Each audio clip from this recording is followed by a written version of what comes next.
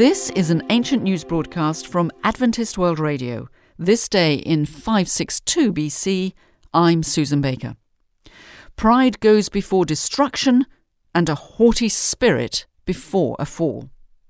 These words may have been spoken by Israel's King Solomon hundreds of years before, but they definitely applied to mad King Nebuchadnezzar, as many Babylonians have taken to thinking of him. The Babylonian monarch has just emerged from 7 years of living like an animal in the wild with other animals. The monarch was struck by a severe psychosis for the entire period.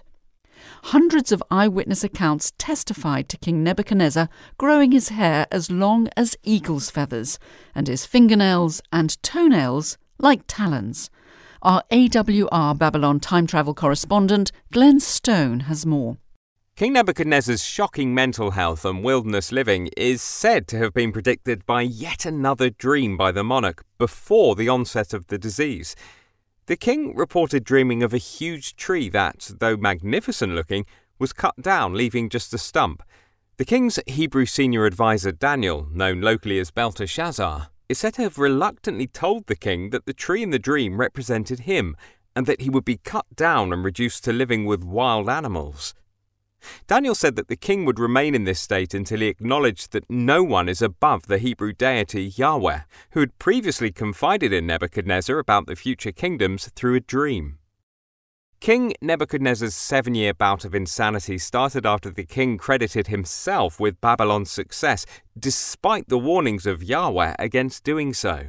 The monarch is now acknowledging that God is superior to any king or god, and is able to bring low those who walk in pride. Remarkably, Nebuchadnezzar was not replaced as king during this period. Fortunately for him, top government officials, obviously loyal to the king, ran the country for him during his leave of absence.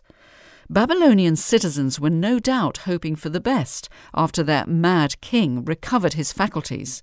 Our next broadcast will have more. That concludes our ancient news broadcast from Adventist World Radio.